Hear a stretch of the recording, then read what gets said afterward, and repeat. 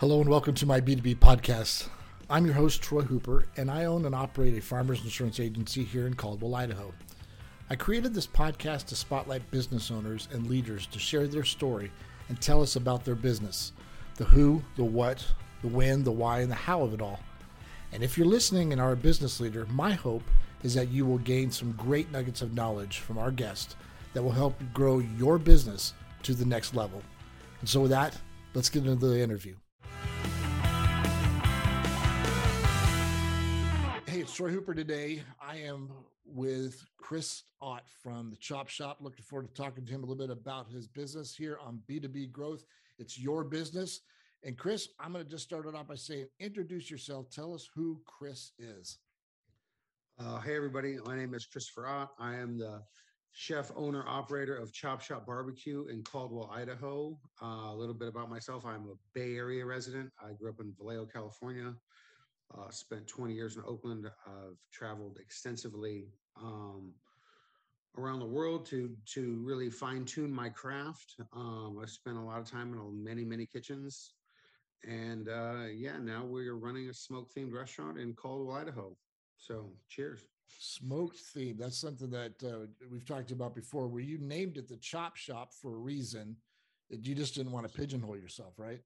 Well, I didn't want to pigeonhole myself, and it was the model of Chop Shop again was when we chose Caldwell. We went with the barbecue route because of the versatility of the cuisine. Like we were saying earlier, every culture, every ethnicity has their take on what barbecue is, Right. Which gives us an endless direction, endless creativity. We can use any ingredients we want. We can go any direction we want. The great thing about being out in Caldwell is we're surrounded by our local farmers. So, we talk in the winter and in early spring about what can be planted and what we want to try and grow. I've got 2 or 3 farmers that I work with. So, and then I pick from the plethora of other farmers around the valley. But so that's a good point, though. You actually use local food from local produce, local meat. Absolutely, as much as I possibly can. Produce for sure. Meat. I've got some specialty. I've got a couple of small farms that are growing, rabbits for me or experimenting with quail. I've got some other local farmers we get our chickens from, we get our eggs from. All the beef and the pork is coming out of the Pacific Northwest. So you've got Montana, Wyoming, Washington. Right. But yeah, we want to keep it as local as possible. I mean, my background has always been, for lack of a better term, that farm to table. Utilizing and talking with your local growers and your farmers is a key point in running a successful business, in my opinion, in the restaurant world anyway. In fact, you just said it. You were the featured chef at the farm to table thing on the Indian Creek Bridge there this year. Yeah, absolutely. It was blown away by a lot of the guests too, because they're like, caviar. I'm like, well, you guys make some of the best caviar in Idaho. Like, it's Nobody right here. Knew that. And they'd never seen it at that dinner before either. So it was a lot of fun, and it's educating the general public on what they have to utilize here. Right. There's a lot of options in this valley. There really are. Yeah. So why Caldwell? I mean, what was it about Caldwell that made you say, this is where I want to be? So, like I said, I grew up in Vallejo, California. So I'm a suburb of the Bay Area initially. But we grew up around, fishing and hunting and farmers. And Napa Valley was right there. So when we were looking at Boise is that up and coming city vibe. I had went out to Indian Creek Plaza, Destination Caldwell specifically, had brought me out.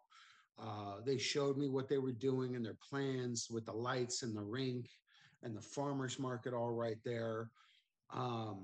And again, coming from the Bay Area and seeing the growth that happened and the way gentrification kind of worked and direction, and looking at the Treasure Valley, you only have west really to go. Right. They're not going to build over the hills to go to Emmett, so you've really got that direction west. And you see it in the morning in traffic, when you're driving out to Caldwell, everybody's coming in from that direction. Yeah, they are. So it's really, and frankly, restaurants are the long game anyway. So we built Chop Shop with the projections of the future. Um, Not worrying about today or tomorrow. We're Right. talking 3 to 5. Um, and we set goals in order to get the restaurant in a position to be able to accomplish that vision in 3 to 5. That makes sense. So, and as you can see, with all the building and the developments going on downtown, Chop Shop is in prime location. Um, and it's had great support from the community. Like I said, I was raised around kind of that good old boy mentality, so I'm pretty comfortable with Caldwell. Yeah. All my municipals and everybody backs and supports us really, really well. So yeah, I liked what they were doing. I saw what they saw, you know, um, as far as the future entails. Yeah, So you saw what they saw for the future, for and the you wanted to future, be a part of exactly. that. Yeah. Yeah, absolutely. Well, talking about the restaurant industry, what are some changes that you've seen that's good, bad? I don't know. Just what's happening in the Hmm. restaurant industry? Well, uh, a lot actually. Considering, I mean, we opened December of 19, so we opened and spent a year and a half in COVID. Luckily, the model of Chop Shop was designed to be takeout, and it was built in that format. So Right. when COVID hit, I mean, that's our experience specifically, so that's why I'll talk about it like this. But when COVID hit, it made 75% of the industry have to pivot because they're not designed for doing that much takeout. They're not designed for to go online. A lot of people weren't even familiar with using online or Grubhub or DoorDash or Uber Eats or all these new platforms that are popping up Right. that work in the big cities because it's hard to get around sometimes. Out here, when you're talking a little more rural America, like Uber Eats doesn't even really go to Caldwell, so it's there was challenges, I think, for a lot of the industry during COVID. Um, and what that did was it kind of changed how everybody had to do business, how everybody, whether you were takeout or not takeout.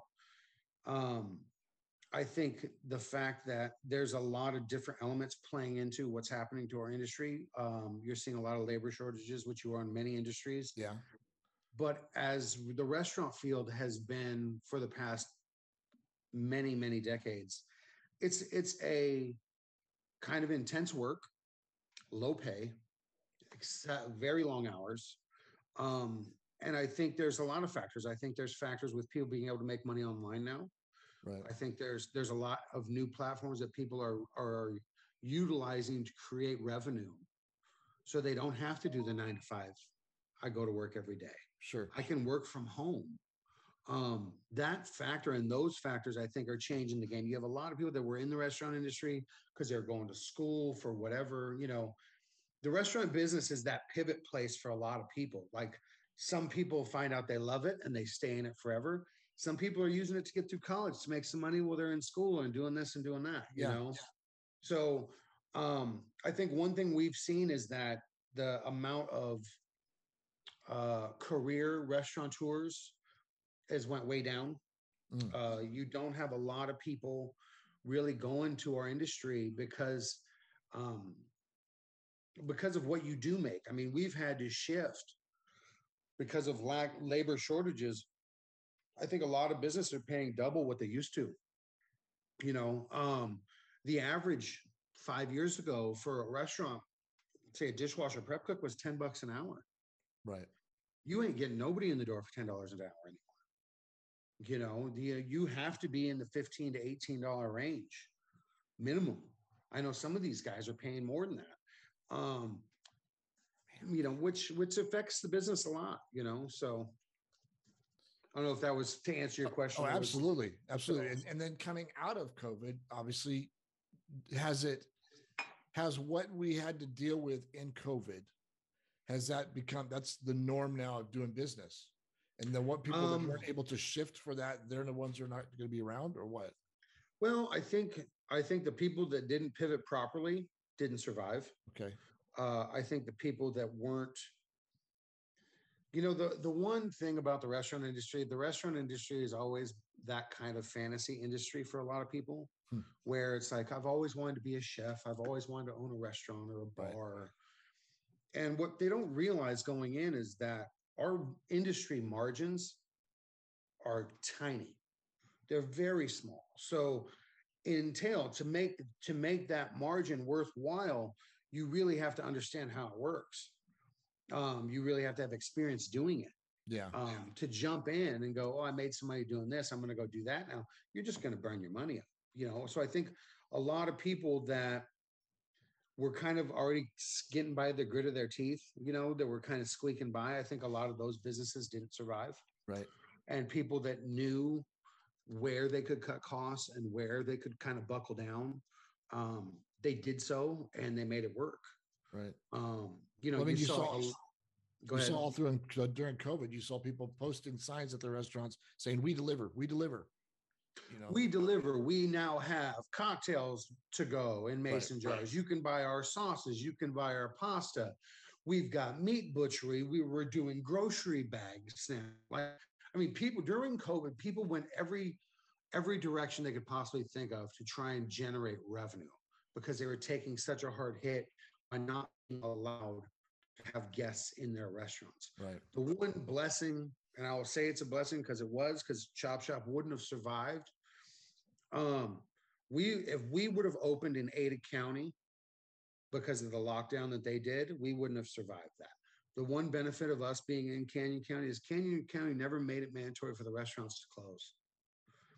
They kept it open to where it was your choice if you wanted to make it mandatory for people to wear masks. Your choice. They gave us that freedom. We are small business owners. It's up to you. You decide. And Canyon County kept it that way. And that's one of the reasons we survived. Because also you had Ada County, you had people from other states coming to Canyon County because it was open and they were coming for a sense of normalcy. Yeah. I talked to more people that, during that time that were like, do we have to wear masks? Like, what's your protocol? And in the thick of it, when everybody was trying to figure it out, of course, masks were mandatory. And we did what it was necessary to make everybody safe, 100%. But as it kind of tapered off, it was, it became your choice, and I think what you lost, it was hundreds of thousands of restaurants that closed during that time, which is a tragedy in our industry. But it's made it very challenging, moving forward. Like, you have to pay a decent wage, you have to take care of your people, um, which I think for the good businesses was already part of their protocol and kind of their structure. Hey, if you take care of your people, you don't have turnover, you don't lose them so much, it doesn't cost you so much money to do business. Right. But people had to realize that, oh, I have to take care of my people. Like, they have to have a good, positive work environment. Yeah. The principle was certainly there. Right. So let's talk about you as a business owner. Who inspires you? What do you read? Who's some, gurus? So I've had the pleasure of working under a lot of really talented people. So I follow them. I follow old chefs I've worked for in the past.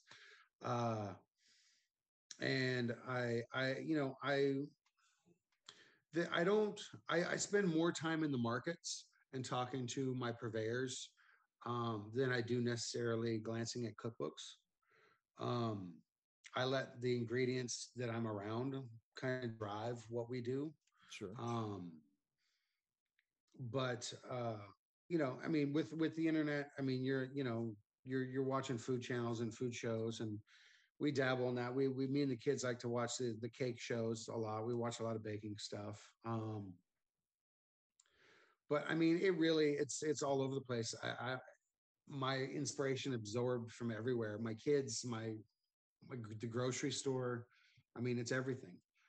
So when you talk about your inspiration, I'll just throw this one out just for fun. What is your favorite food to cook?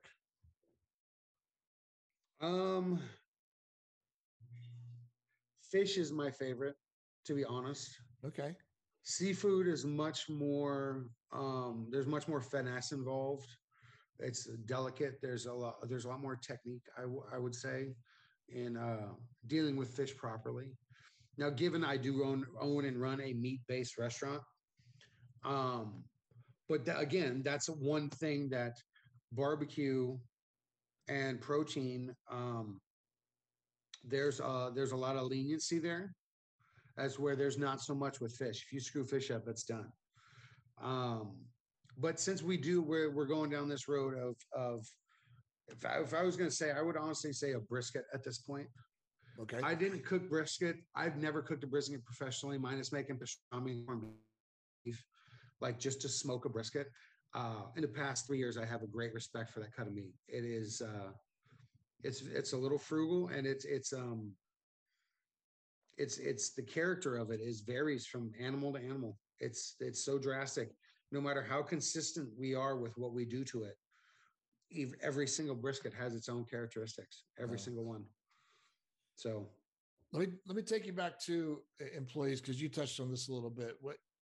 Talk a little bit more about just keeping employees, but not paying ridiculous pricing. I mean, what is there more things involved than just somebody saying, I want $25 an hour to do the dishes, or getting somebody in and then giving them perks along the way? Well, so with the model of Chop Shop, Chop Shop was designed to, one, we pay, I think minimum wage in Idaho, if you're a front of the house worker, is $3.35 an hour or something along those lines. I haven't looked in a long time. We start all our cashiers at $8 an hour. Okay. Because that amount is ridiculous to me, that is even still legal anywhere to pay someone that low of wage. So we started everybody in $8 an hour with their gratuity. The way our restaurant is designed, they're making really good money. It's almost doubled, if not 2.5 times that amount with their gratuity that they make through Chop Shop. My kitchen guys all start at a decent wage, and they also are tipped out. So that tip out is a $2 to $3 on top. Okay. Of their wage. And we do it that way because if I give you a flat rate and say, I'm going to pay you $15 an hour, well, that's all you get. Now you might get a raise once a year, twice a year, depending on how you perform. But by doing the gratuity, when we're really, really busy, those guys are making an extra 3 to 5 on their check an hour. So it gives me a window during when we're busy and you're working real hard. Yeah. You're making good money. And even when you're still making more on top, you know what I mean? But there's that set numbers there. Yeah. So it gives them a little more play throughout the years. So I think that's been a factor to my staff personally. I've had very little turnover. I mean, most of my team has been with me for 1.5 years, if not 2. But we've created a little family atmosphere. And I think really creating a harmony with your staff and like a little family. I think that's really important. Yeah. You want people to want to come to work, and anybody that walks into Chop Shop, we're always having a good time. We're always screwing off and having fun. And I think that's a factor, because when you dread going to work, what's the point of doing that? Why would you do that? And everybody on our team enjoys being with one another, and we've had a great time. So the success of Chop Shop is really based around the staff. And you've created that culture. No, we've created that culture. And the flip side is when people come in with their resumes going, well, I've done this and done that. And I said, well, that doesn't really matter. If you don't get along with us, we don't want you here anyway. Right. And because you fitting in and vibing with us is what makes the energy of Chop Shop. If you've got one guy that's a sad panda or just wants to be pissy all day, he's going to ruin it for everybody. Right. So you really want to keep that good energy pumping. And certainly with your open layout like that, you don't want that attitude reflecting out to the customers either. You can't. And that was also part of why it was designed that way, because I wanted the guests to be able to, one, see everything we do, two, be able to interact with everyone, because I think that part is a huge factor for the guest when a line cook comes out and says, how was everything? That interaction is what makes chop shop chop shop. Yeah. And also by it being open, it makes us as cooks behave better, which is a factor. Makes sense. So if it was a closed kitchen, the language would be horrific. Yeah. Um, so let me throw out one question to you that I'm hoping I'm not the only person who's thought about this, but Mondays you're closed. So just Sunday or Sunday? No, it's Mondays. Just you're closed. It's Sunday, Monday. But we closed on Mondays because that's really Sunday and Mondays are just quiet out on that plaza for right now. Again, once the building and the construction that's going on is done and there's people living down there, that could change. It will totally change. But for now, I mean, the 2 days off is so everybody gets a break. Streamlining our service. So Sunday and Mondays are our mandatory close days, even though sometimes we're in there on Mondays. Right. It makes scheduling a little simpler. It kind of streamlines everything for us. So as of right now, it's worked. I know everybody wants more restaurants to be open on Sundays and Mondays because there's a lot of us that are closed out there. Yeah, it was an interesting thing. I didn't know if there was like a coalition or something of restaurants that got together and said, "Hey, how about Mondays? We just close." But you just have to do like you said about in COVID. You just have to pivot and say, "All right, well, I just know certain places aren't going to be open on Mondays." Well, give them a break. Here's the flip side. This is one thing that COVID did that I will say. I mean, we have it printed on our door that our hours of operation vary depending on business. So not for nothing, but if it's 7 o'clock and we haven't had anybody walk in the door for 2 hours, we're going to close. Close down, yeah. Because what's the point of waiting for one guy that's going to come over and order fries? Now, given you want to hold consistency with your hours, but that's the one thing is that you can't sit around and just burn money just to burn money. I'm sorry, if we got to close down a little bit early, that's what we got to do. Yeah. And Sunday and Monday ended up being those days. I've never tried to be open on Monday. We do the first year we did Sundays and it was hit or miss. I mean, some days it was really good. Some days it was painful. Right. But I think streamlining in that Tuesday through Saturday has worked really well for us. And once there is more going on down there, we will definitely adjust the hours for sure. That's cool. And I say that because you mentioned COVID, and I think COVID was when we really started recognizing that Monday seemed to be a day. And now things started to pick up at the plaza. I can see that changing pretty quickly, 100%. And but again, is people have the assumption that, oh well, restaurants are supposed to be open 7 days a week. It's like, I mean, no, they're not. And I want to see my kids, my staff wants to see their children and their loved ones and their family. And if I have it open 7 days a week, everybody's going to try and work 7 days a week, right, myself included. And that's one thing that is really challenging in the restaurant industry is balancing quality of life. So it's something that we're trying to focus on with Chop Shop. Again, that also goes to keeping staff. If you're not working them to death and they enjoy what they do, you're in a win-win scenario. Sure. So that makes sense. So tell me, I'm going to throw this one out kind of like as a final question here. What's something that you haven't cooked yet that you want to give a try to? That's a deep question right there. That is. I might not be able to answer that one right off the bat. We've brought rabbit and octopus. We've done oysters. We've done mussels and clams. We've done squid. Have you done shark? I've not done shark. Again, you're going to want to bring. We've done swordfish. I haven't. We've smoked elk. I've done bighorn sheep. I'd have to think about that one, to be honest. I know, but just having you list those was good. It was cool enough to just go, yeah. No, yeah. I mean, I've got, I mean, we've tried to be as far out of the box as possible. I mean, we've done tongue and sweetbreads and heart, liver, alligator, rattlesnake. those are things we've talked about. Those are things we've talked about that we haven't done yet. Frog. We've talked about doing some smoked frog. You can leave the So rabbit. yeah, I mean, the things that we haven't done yet are the really weird ones. It's going to be a special night at the shop. No, right. You'll see a lot of Instagram about that. Oh, that's cool. All right. Well, Chris, thank you for taking the time to me today. This has been awesome to hear more about Shop, what you do. And I just wish you all the biggest success. I'll be down there soon. And thank you.